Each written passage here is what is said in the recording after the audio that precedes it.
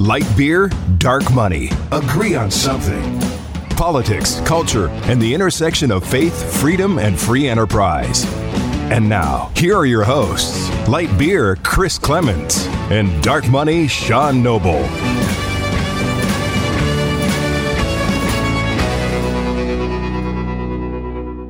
Well, welcome back. Light Beer, Dark Money. I'm Sean Noble. I'm Chris Clements.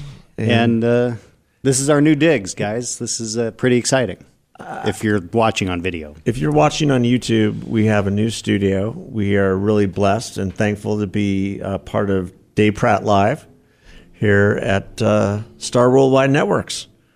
How did that happen? Yeah. I mean, Dave Pratt's been a guy that we've listened to as, kids. Dave Pratt is the mayor of Palookaville. I mean, we are in the presence of greatness. Yeah. And I reached out to Dave, I would say about 2 months ago, when we were told that we had been broadcasting and recording at GCU for the better part of 3-4 months, and that was a great experience. We were there at Canyon Ventures along with Robert Vera and all the businesses and great things they're doing out there. It's an incubation space, which a lot of people don't know that. So we were incubating. We were incubating our podcast. We were launching other podcasts, apparently. Yeah. Because the last podcast we had with John Kondo, we went there to set up, and there was somebody set up in the room. Yeah.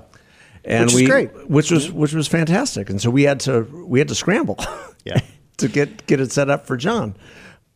But we were asked to secede a little bit more control to the powers that be at Grand Canyon University, and to sign over some authority, and which there were some legal matters and I get what they some wanted, control issues. It wasn't what we wanted, so we hatched out of our incubation and we flew over here. We hatched out of our incubation. I was connected with the mayor on LinkedIn and sent him a copy of our podcast and said, we kind of know each other, but we don't, and would love to engage you on the possibility of moving this podcast over to your networks. And he agreed. So I have to just tell our listeners, when we met with Dave the first time, Chris was so starstruck. I was a total nerd. He was just nerding out big time because, we both listened to Dave Pratt growing up, Well, growing up in Tucson, we only had like 3 radio stations for the most part, and 96 Rocks, KLPX, one of the great radio stations in Arizona, was the one rock station. And other than what KWFM was, which was classic rock, but then they went away and they went to more contemporary. And so KUPD, 98 KUPD out of Phoenix was really the first rock radio station to go statewide. Yeah. And before they went statewide, I used to take my radio and hold it up to my window to listen to Dave Pratt's morning show. And one of my earliest memories as a diehard U2 fan was Dave Pratt having Bono on the morning show announcing the Joshua Tree Tour to take place at Wells Fargo Arena, and then later on at Sun Devil Stadium, which became part of history. Right, the rattle and hum. So Dave and I had to share that little moment of adolescence when we first met. Yeah, it was cool.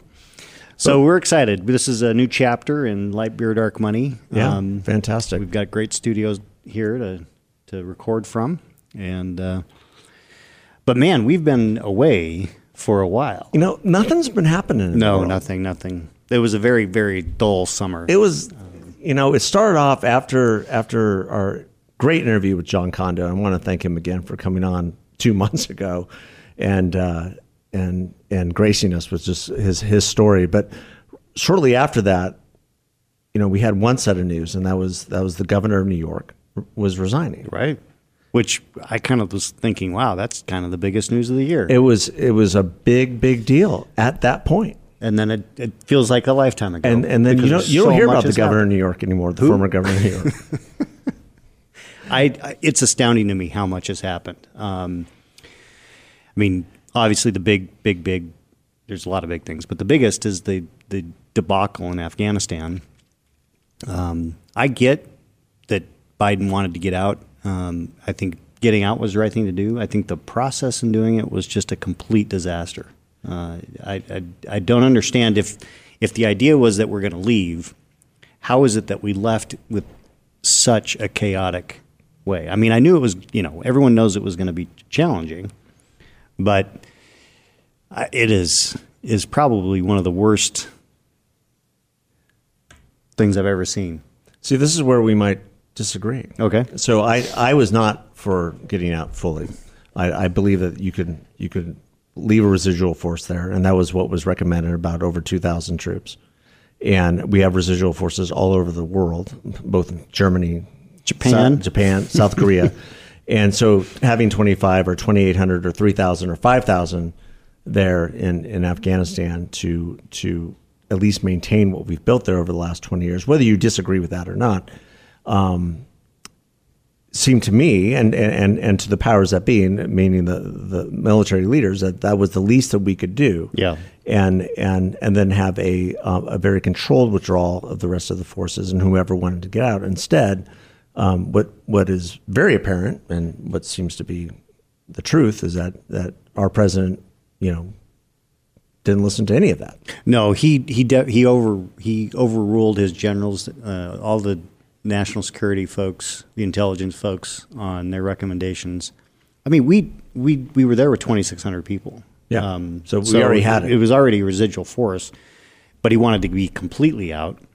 I just can't understand why he decided to do it in a way that we leave the numbers somewhere between $60 and $80 billion worth of equipment. Sure. That now falls in the hands. 85 is the last figure. I think that's probably high. That's a Trump number, but let's say it's 60. Okay. 60 billion. 85, 60, 100, whatever it is. Chump change. Right? Yeah. But you think about that technology now falling into the hands of the Taliban, which can now be sold to Russia or China or North Korea. Sure. I mean, this is not a good thing for us in the long term. In fact, Russia and China were the first ones to kind of move in and begin aiding the Taliban and recognizing the Taliban for as the legitimate rulers of Afghanistan. Right. And then the biggest part of the entire farce is the leaving behind of Americans and also Afghanis who helped us. Yeah. I mean, I think it was classic. And what's interesting is that when you look at who is around Biden as far as his staff, these are old seasoned hands. I mean, these are guys who've been around for a long time in government. And I think he just had the arrogance to say, look, I was chairman of the Foreign Relations Committee for decades. I know better. We're getting out. I don't care what you say. And it was just a complete failure. And created a humanitarian disaster. Yeah. And we lost 13. And we lost 13 lives unnecessarily. We hadn't had an American soldier's death in Afghanistan for over a year before that. Yeah. So it's and prayers and thanksgiving to those families. Man. I can't even imagine. And I know a lot of folks who have sons and daughters in the military who were heading over during that time to lead on the extraction. And I know some former Navy SEALs who are even right now leading on extraction. Yeah. I mean, independently of the State Department knows what they're doing and the military knows but there's definitely private folks that are still trying to get our people out and the allies that we, who risk their lives and are now, we know some of them are being killed as we speak. Well, and then this whole idea of a kindler, gentler Taliban is something that's just one of the most ridiculous things ever. Because of those of us who actually were around before 9/11, I mean, seeing how the Taliban ran that country before that time, what's to give us any indication that it will be any different? In fact, I was listening to something earlier today, Potomac Watch, with Kim Strassel and Bill McGurn, and they were talking about how schools have resumed in Afghanistan this last weekend, and girls aren't going to school. Right. Women aren't part of the government. The question was asked: what is the Biden administration going to do when stonings happen in the public square, when beheadings happen in the public square? Then what is it? Are we a kindler, gentler Taliban then? No, I mean I think the answer is they're not going to. And the biggest diplomacy issue, which he touted in his speech at the UN, becomes, are we going to recognize the Taliban as the legitimate rulers of Afghanistan, Right. a terrorist organization that led the attack on 9/11, which we celebrated 20 years, not 2 weeks ago. Yeah. The whole thing's kind of it's a you just total can't mess. make it up. It's Yeah. just, it's unbelievable. And it begs the question, is this incompetence or is it intentional? Well, I think it's, I like I said, I can't imagine. There is a level of incompetence, but it was driven in part by arrogance because I don't think that what the incompetence was that the intelligence and military leaders didn't have a contingency plan for when the president said, "Screw that, we're out now." I think they really believed, or that they didn't were gonna have get the some time. guts to put their stars on the table and say, I'm not doing this. Well, I'm resigning. That's a great point. It is astounding to me that we haven't seen resignations, either before when he made this decision or after, since the debacle. I mean, just the closing of the airbase, which there was general consensus that was a bad thing to do. It was a terrible thing to do. I mean, Yeah. we take away. I mean, our Strategically long-term. superiority over the Taliban was because we had air support for our guys, and we took that away. And so all of a sudden, a very ragtag group of people becomes a killing machine because they don't have, we're not eyes on them. And this disaster of this drone strike on this family when they thought it was a terrorist. I mean, A bad case of wagging the dog. If I ever saw it. Oh my gosh. No saying, kidding. "Oh yeah, we retaliated when they knew what they did."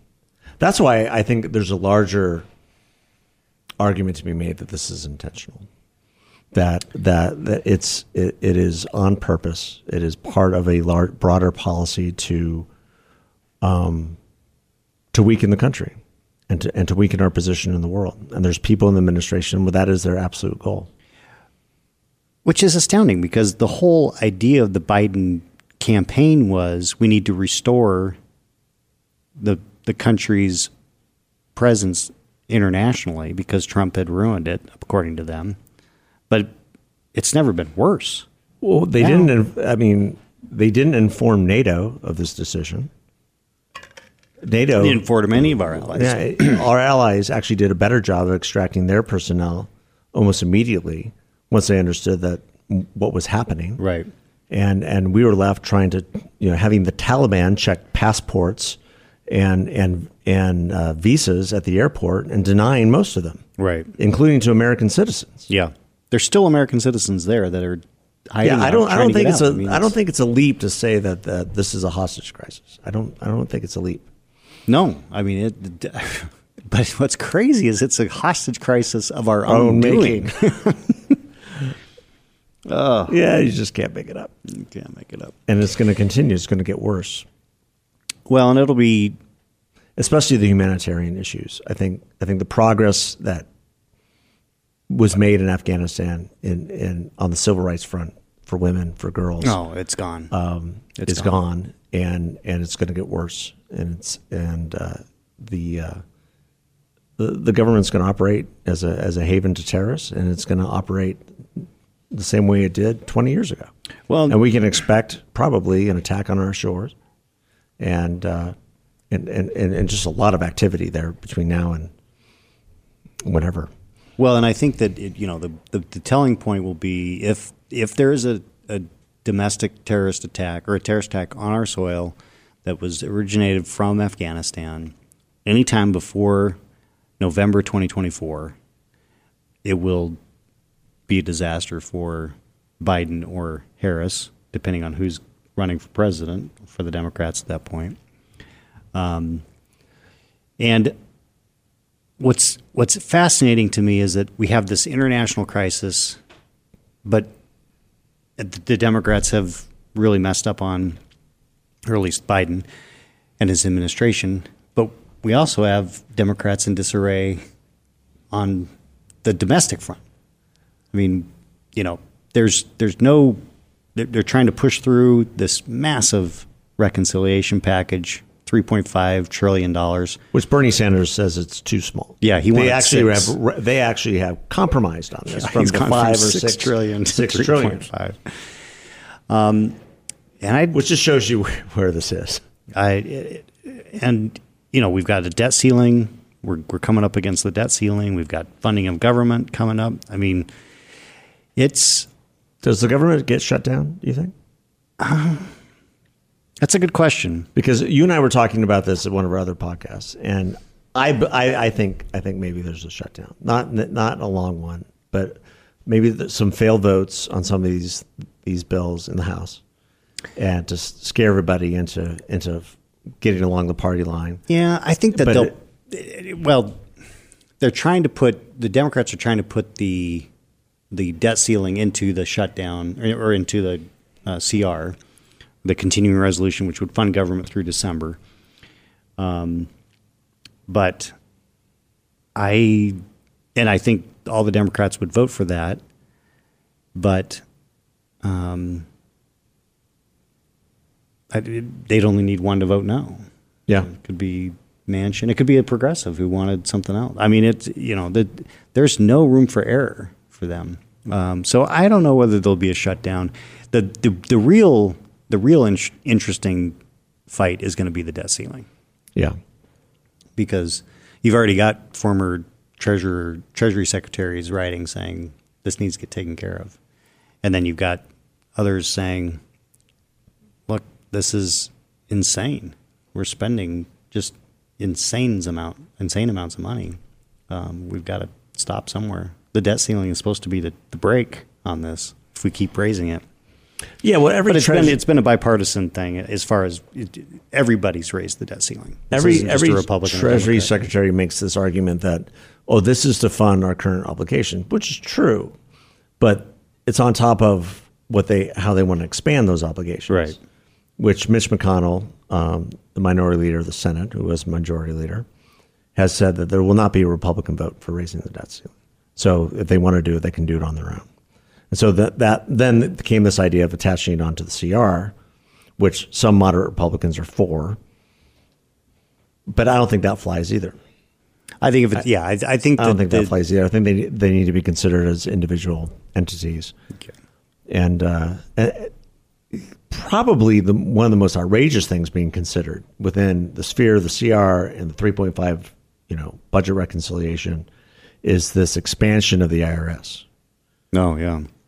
So basically what they are proposing, what the Biden administration is proposing, is that if you have inflow or outflow of anywhere above $600 in your bank account, then the IRS has a right to come in and look at what you're doing.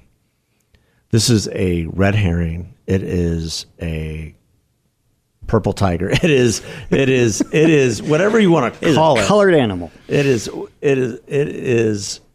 1984 on steroids times 1,000, and will affect every single American.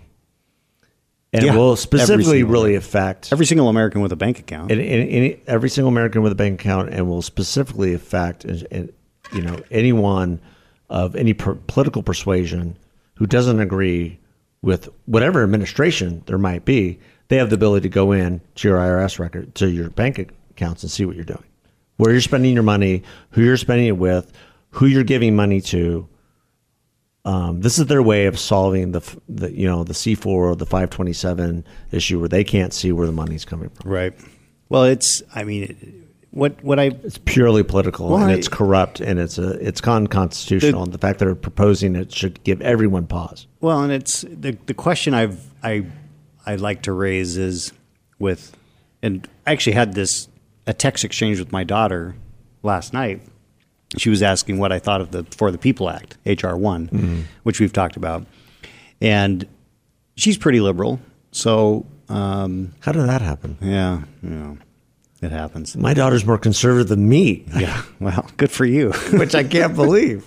But one of the things I pointed out to her was that this is basically welfare for politicians, because Title V of that bill basically says there's public financing of campaigns. And so you could have, and what I said is you could have an instance in which a billionaire like Trump could run for president and we pay for it. Yeah. Instead of him raising money or using his own money. But where the heck was I going with that? Oh, no. IRS? Oh, so Public financing of campaigns now? public finance campaign. Well, my point in all this was the Democrats need to think really carefully before they push something on a partisan line. If they pass something with 50 plus Vice President Harris, and then a Republican president comes and a Republican House and Senate, do they want to have someone like a Trump or a DeSantis, or having control over the types of things that they're passing? I mean, it's weird to me that they're not thinking beyond the next 2 or 4 years. Well, I mean, I hate to say this, but I mean, they know intuitively that in an off election year, the president loses seats in the House, most likely the Senate. There's enough folks on the hot seat where that could happen. And you got to give the Democrats and liberals credit. When they go for broke, they're willing to sacrifice elections for power. Well, they did it with Obamacare. Because they know they control the bureaucracy. Yeah. And there's no changing that. When you've got 80 or 90% of the bureaucracy voting for the left, when you have the Fourth Estate, which is supposed to be a check on all this, voting for the left, they don't care. Yeah. They're willing to sacrifice some House seats and some Senate seats and lose elections. But once the bureaucracy is writing the rules, because they leave it so open-ended where the committees don't do any of the work anymore. Yeah, that was Obamacare. I mean, it was what passed under reconciliation in 2010 was a draft bill. I mean, there was handwriting in the margins. That's what became the law, and left it completely wide open for the bureaucrats to. Yeah, so if you're going to give $40 billion more to the IRS, you're going to let them make up the rules. Yep, that's horrifying.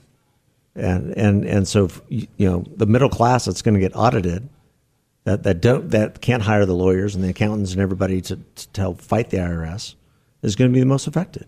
Yeah, $600 they're going to be monitoring. Anything over $600, that's pretty much every bank account in America. I mean, it is. I was going to say my teenager, who has a part-time job while she's in high school. I mean, that affects her. Yeah, it's insane. Yeah, anybody. So there's a lot. Couple that with the taxes that they want to raise to quote unquote pay for everything. Affects every major small business. Every small business will be affected by that.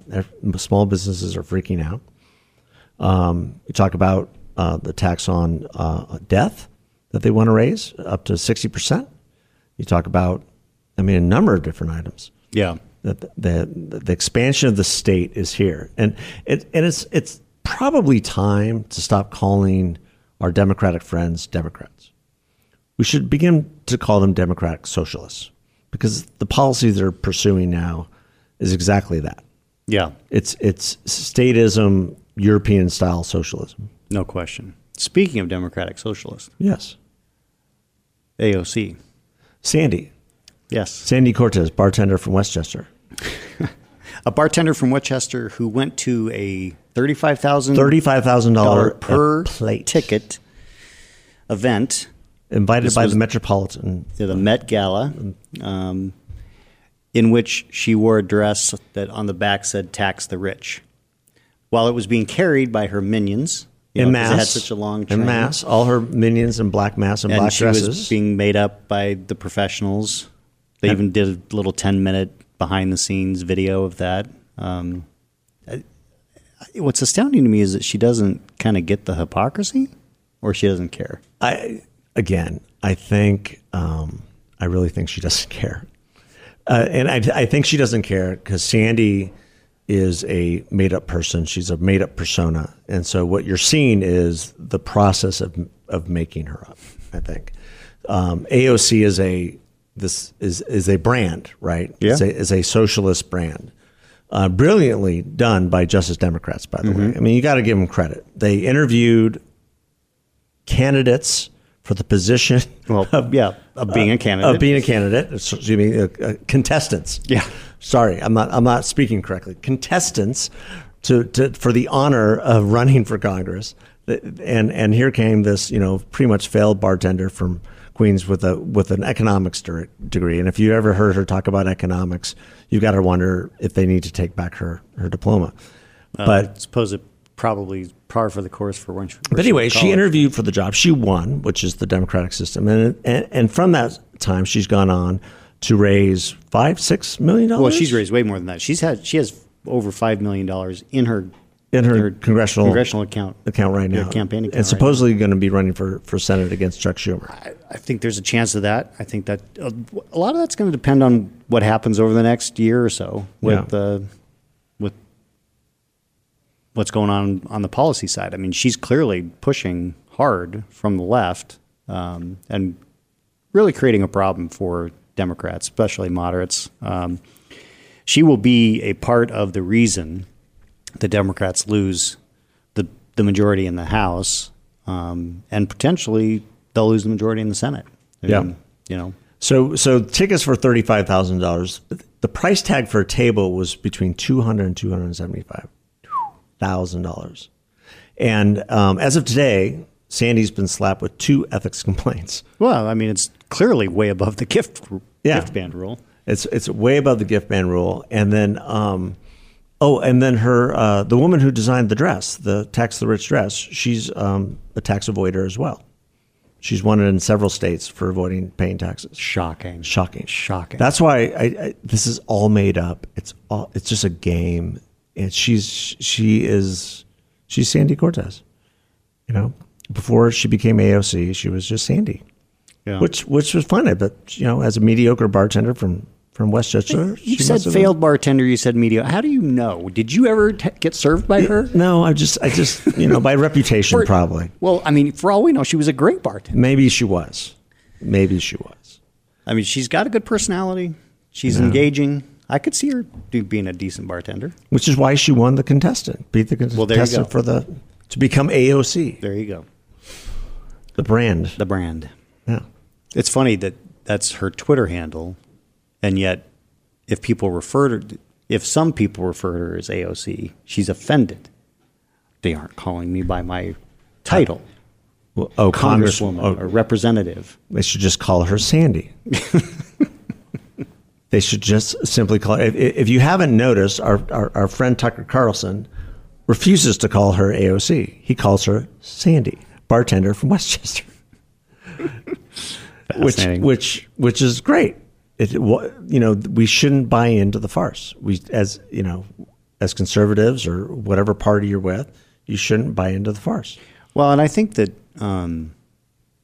it's only going to go so far. I mean, when it comes down to the push and the shove of the actual votes and the policies that the Democrats are trying to push through, it'll be interesting to see where she falls and all that. Yeah.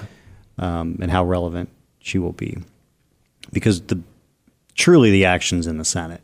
Now, it could be that some of the progressives in the House vote against the infrastructure package, which is the $1.2 trillion that Manchin and Sinema and others were a part of negotiating, because the progressives and Pelosi and Schumer want to tie these two things together: the $3.5 trillion reconciliation, which is just a blank check, and then the $1.2 trillion actual infrastructure.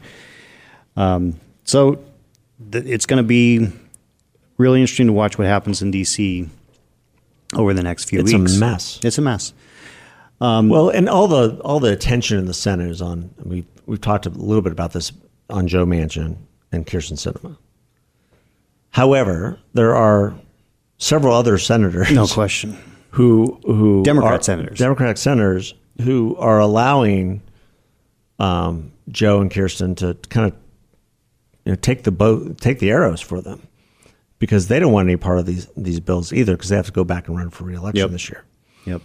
And Guy Benson had a great column in Town Hall about the disarray that the Democrats seem to find themselves in, And the sheer fact there's 6 or 8 Democrats in the Senate that are fine having Manchin and Sinema out there in front, so they don't have to be. But you have to think, back in their states that people are saying, don't you dare vote for this. Right. It will be fascinating to see what Mark Kelly does. It will be fascinating to see what Mark Kelly does, because if anybody's paying attention, Mark Kelly is silent. Really hasn't said much of anything about anything. In fact, if you look at several of our Democratic friends here in the great state of Arizona, look at their Twitter feed, going back to when Afghanistan fell, when Kabul fell, they said nothing about it. I'm calling out Greg Stanton and Mark Kelly. Nothing. Yeah. It was as if the party apparatchik told them you're not allowed to criticize anything. And I think the question becomes, as Biden's poll numbers plummet, and he's going to get below 40 here soon, once some other numbers come in. When does a moderate like a Mark Kelly or a Greg Stanton pivot? It's a great question. I mean, when do they pivot? And do they go to the White House and say, I'm pivoting on this bill, I'm not voting for it? There's no way. I'm not going to get reelected. It's a good question. I mean, because his numbers will, like you said, he's at 43, I think. His favorable is at 43. The latest is at 43. Yeah. So when does that shift? I would imagine as money is being raised and people are declaring their candidacies, it's got to be soon. Well, and in Stanton's case, he's announced he's going to run for re-election, but we don't know what the lines are yet. No.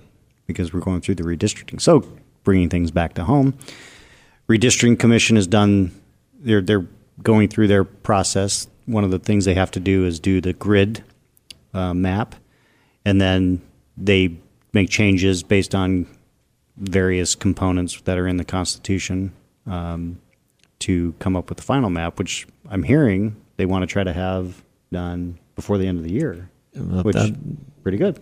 Well, I mean, that would allow for whatever litigation has to happen, and then people can start deciding what they're going to do officially. Right. So it'll be very interesting to watch. Arizona is going to be obviously a hotbed of activity in 2022 with a Senate race, competitive congressional races, the House and Senate, in the Arizona House, Arizona Senate, controlled, being on the ballot. From the standpoint, I mean, I think redistricting is going to help Republicans in general. You would hope so. You would hope that people, and I know the 2 Republicans on the Redistricting Commission fairly well, and when I see them, I'm not quite sure what to say, so I don't say anything. I'm not quite sure, what can I ask? So I don't say anything. I think you're a member of the public. Yeah. So this is a public input type of deal. I mean, the commission is there to take. I mean, they've done a bunch of meetings. You can, in fact, you can go on their website and you can create your own map and say, this is the map I think you should use. Yeah. I mean, I don't know if they listen to you, but they might listen to you. No, no. I'm just curious, in terms of communities of interest, which they have to look at in terms of, competitive districts. I mean, what are the dividing lines going to be there? And are they going to fix the stark issues that we have with certain districts now? District 2, specifically down in the People's Republic of Pima County, I mean, it's so divided between, you have the Catalina foothills, you have parts of Tucson, and then you have all of Cochise County. Right. How is that going to mess? District 1, which we've talked about, is just a mishmash of competing interests. Yeah. And one of the most difficult, and give credit to anyone who wins that district, Republican, Democrat, in terms of constituent services, the most difficult district on the map. Yep. It extends, for those who don't know, it extends all the way from Flagstaff through Navajo Nation, Holbrook, Show Low, Pine Top, all the way through both Apache reservations to Globe and mining country, and then it extends all the way down to Saddlebrook in Tucson. Yeah. Which makes no sense at all because that's in Pima County, not in Pinal County. and extends, then curves around and goes into Casa Grande. Yeah. So It's an insane district. it's an insane district, and kudos to anyone who's had that district, because it really hasn't. I mean, it hasn't really changed much over the last 20 years. It's actually expanded more. It didn't have a lot of Casa Grande, 10 years ago. Right. That was added into it, and it's made the district actually more conservative. It's mostly a conservative Democrat district, save Flagstaff, but to deal with the all the different interests there is difficult, and I'm hoping they find a way to fix it. We'll see. And then you have, which are the really safe districts? Is it going to be Gosar's district? Are they going to make Schweikert's district, District 6, more safe for David? What does District 9 look like? I mean, you mentioned Stanton. That's the big question. What is that going to look like? Because that extends, all over the south part of Phoenix, and into Arcadia and where we're sitting right now. Tempe, South Scottsdale, Arcadia, across kind of the middle of Phoenix and then into Glendale. Yeah. It's not a community of interest. Let's put it that way. It's a little it's a little different. And then do they take Buckeye away from Grijalva? Yeah. And just give him, South Tucson and whatever. But even then, if you look at the polling data, of where the biggest swings were in voting blocks, the Hispanic vote swung really hard for Trump. Mm-hmm. And that's going to, and if you look at the data coming out of California right now with recall, it was really evident there as well. Right. So as a natural constituency, conservative ideas, the ideas of faith, freedom, family, free enterprise are resonating, and it's going to be interesting to see what happens. Well, and I think that, one thing, future. Yeah, and what we haven't touched on is COVID and how that's going to play. Yeah. It's a flu-like flu-like. Is that the pandemic where the survival rate is like 99.9%? 99.9%. Yeah. You've had COVID. I've had COVID. I've had COVID. I think that. Now, truth be told, I've had COVID. I still can't smell a darn thing. Is that right? I think I've had COVID twice. Actually, I think I might have had like this Delta variant over the summer because my sense of smell. I was kind of tired. Felt like I had a summer cold back in July, and then I couldn't smell anything for like the longest time. I mean, to the point, this is getting into the weeds a little bit, but like my wife would be like, "Can you empty out the cat litter because I can't deal with this anymore?" I'm like, "What? Oh, okay, yeah, sure," because I couldn't smell anything. But then my sense of smells shifted to where now everything smells and tastes like turpentine. It's Really? just weird. Yeah, it's strange. Anyway, I digress. Well, no, I didn't. We're ranting, so I Right. just figured. I didn't suffer from the smell or taste. My wife did, and my kid and my older kids, youngest kids, seem to be fine. But one of the things that I mentioned before we started recording was that our theme is faith, freedom, and free enterprise. We're going to add fitness to that. It's actually the better term would be wellness, but I just got back last week from going to the 7th annual biohacking conference that Dave Asprey, the founder of Bulletproof Coffee, puts on. It was held in Orlando. We should ask him to sponsor the show. I'm a drinker of Bulletproof. Yeah. Well, he's out of that now. Yeah. He's got his own mystery coffee coming. Nice. I'll tell you all about it. But he did a preview. We tasted it. It was pretty good. A lot of butter. I'm sure a lot of butter. For those of you that don't know, he's the big thing about Bulletproof Coffee was MCT and butter to give you used for a lot of people doing keto diet, that kind of thing. But lots of really fascinating stuff that was going on there that we can talk about on another episode. And coming up in a few episodes, we're going to have some fitness gurus on, who you know very well. Very well. One of them is my wife. Yeah.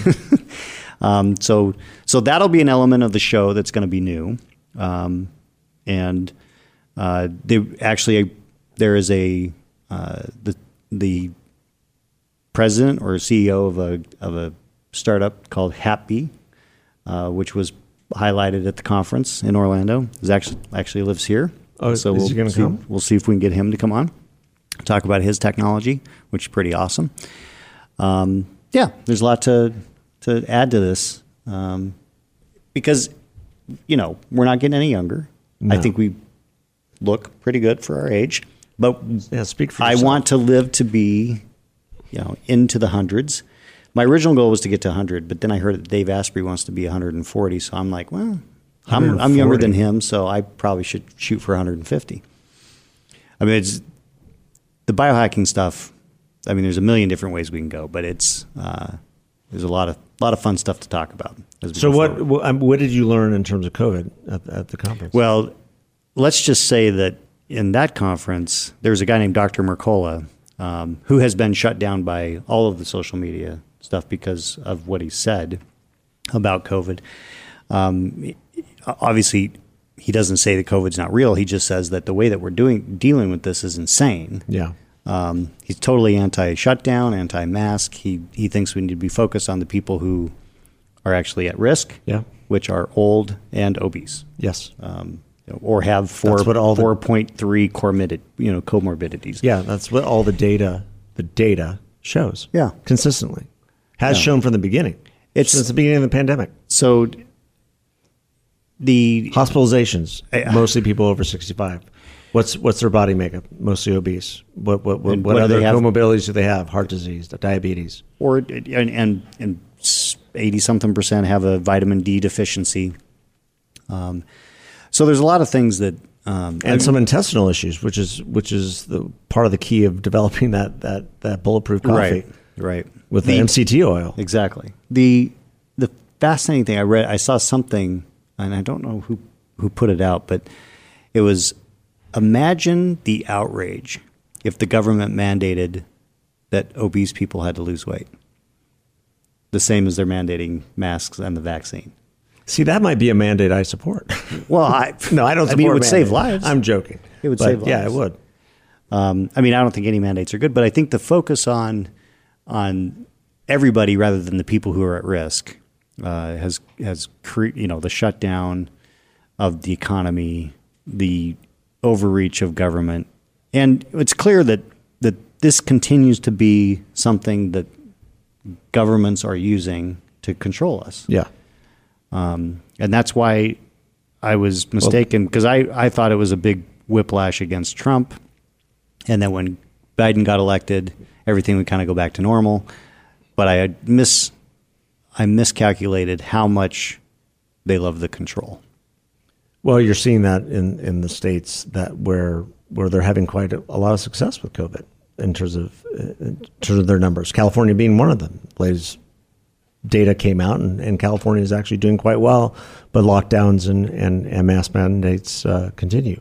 You see what America could become with Australia, with essentially the implementation of martial law. Yeah. In terms of lockdowns, can't leave your house, and you can't leave your house. And if you're on the beach, you can be arrested, and they're which is insane. And if you're protesting, you can be shot at. Apparently, so it's nuts. But I think I have hope for the country, and I have hope for the country for one reason: sports. Football. That's your reason? College football. NFL. I've been to a couple games in the last couple of weeks. Nobody cares. Yeah, nobody cares. Well, if you look at all the people who are gathering in college football stadiums across the fruited plain, if you look at everybody who's gathering in NFL stadiums across the fruited plain, nobody's wearing masks, and those people who are doing so because they were told to, and then they're taking them off. Yeah, and so nobody cares. If you looked at that Penn State whiteout the other night, nobody cares. Everyone is done. They're done being told what to do. They're done being told that they could get sick, and most of them have been sick. And if you look at the data, we're really close to being at herd immunity. When you count the 40 million people who've had COVID, along with the 70% have been at least vaccinated, which includes people who've had COVID, and they've had different responses of that. Right. But the natural immunity of those 40 million is undeniable. So people are just done. Well, and I think for most people, the vast majority of people who get COVID, it's generally pretty mild.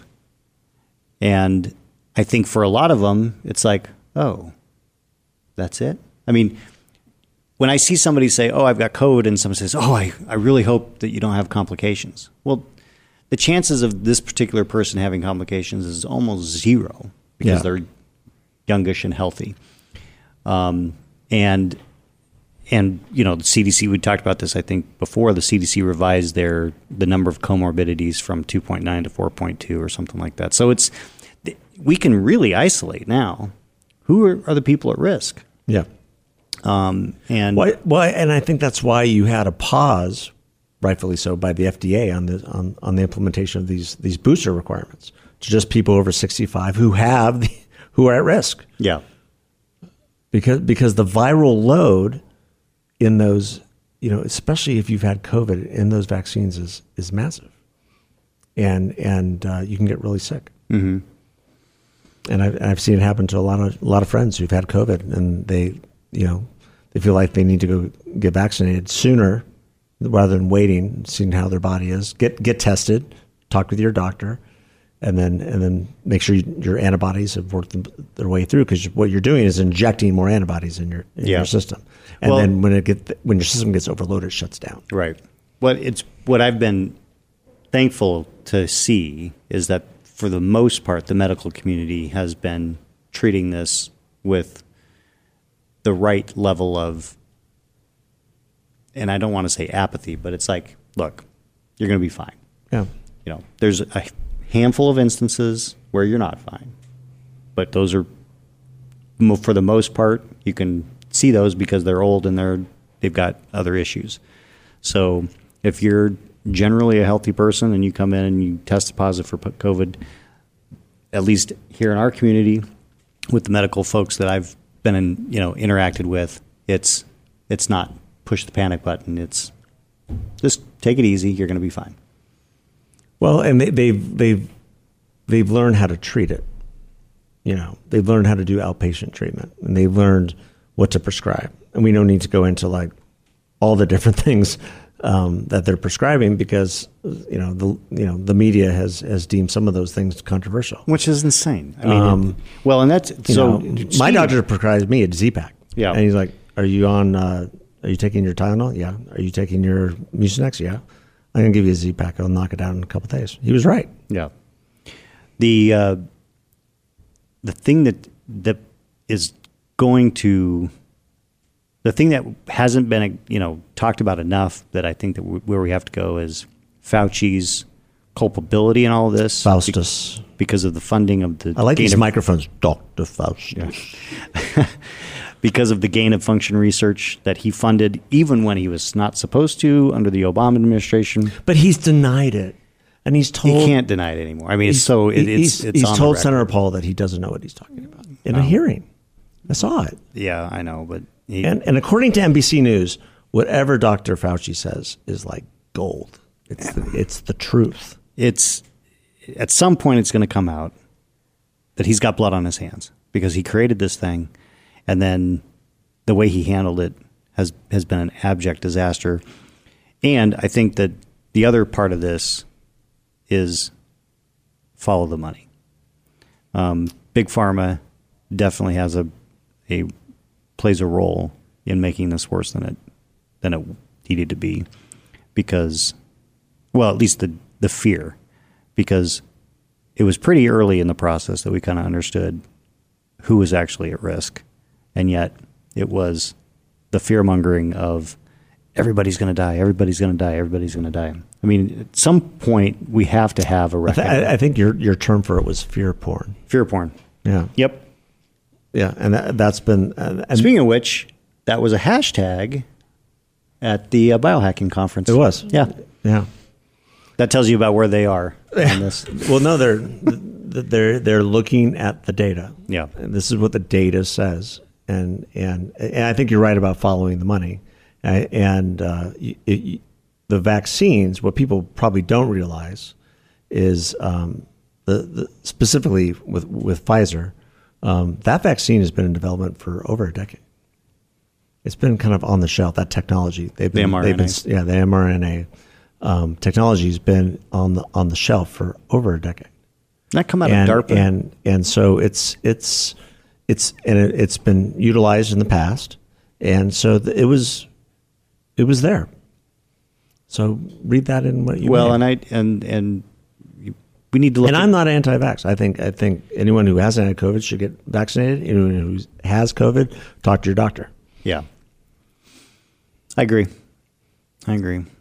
I'm definitely not as in the there's at the biohacking conference. There was clearly a huge segment of the anti-vax, anti-COVID vax, but also anti-vax in general. I'm definitely not that. Yeah. So I mean, I think to not get vaccinated for polio makes no sense. I mean, you should get vaccinated. Yeah, absolutely. Well, and let's this is somebody had termed this as we are in the endemic, meaning it's no longer a pandemic; it's an endemic, meaning we have to live with it now. So, how you choose to live with it really is it should be up to you. Well, and we've lived with the flu, and the flu kills more kids than COVID, and somehow we didn't go into a complete, mind-blowing disaster. But the flu's gone. Yeah. Have you noticed? Well, it's disappeared. Because everything's COVID. Everything's COVID. Everything's COVID. Well, that's the other thing. And unfortunately, we'll never know because the financial incentives for the healthcare system are skewed. We're never going to know what the actual numbers of COVID deaths are.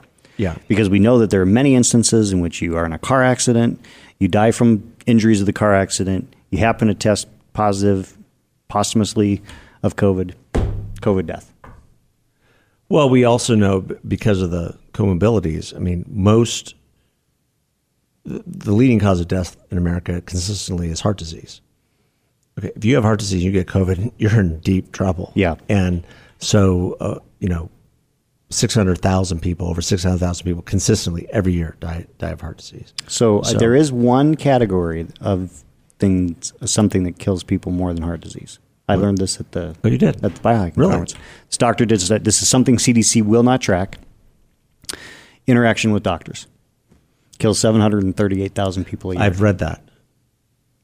738,000 surgeries and everything. Yeah, else. Yeah. It's a variety of different components, things. Yeah. but it's interaction with health systems. So that is not encouraging. Nope. It's why I try to avoid hospitals at all costs. That's where you go get sick. Right. All right. Well, we've been ranting and rambling and for almost an hour now, maybe a little bit over an hour. I think we're already fairly comfortable in our new digs. I like these digs. We're very happy with. We need to get better pictures, though. We probably need Alex to, take some new pics. I don't know. But we have almost a cool little logo back here, and we're grateful to be here. Grateful for Dave Pratt and everyone here. The Star Worldwide Networks is treating us well. Star Worldwide, we're hitting the big time. Love it. Yeah. We didn't even get into The Border or Norm Macdonald. Yeah, Norm Macdonald. Well, Norm Macdonald's probably a whole episode himself. The Border. It's going to continue to be a crisis for months, so we can have plenty of time to talk about that. But so glad we talked about Sandy. That was good. You can follow us on Instagram, on Twitter, on Facebook. Light Beer Dark Money is our. Well, on Twitter, I guess it's LD. What is it, Alex? LBDM podcast. LBDM podcast. We still have Alex, even though we're in new digs. We still have our intrepid producer, the guy who keeps us in line. We're going to get him on the mic one of these days. We have to get him on the mic. Absolutely. We got to have somebody ask, give us information. We should bring back Avery just for old time's sake. Right. For our intern. Yeah. That wouldn't be bad. Yeah. Well, thank you all for listening. Thanks to Star Worldwide Networks for having us. Yeah. And we will... and remember, agree on something. Yep. God bless. Have a good one, guys. See ya.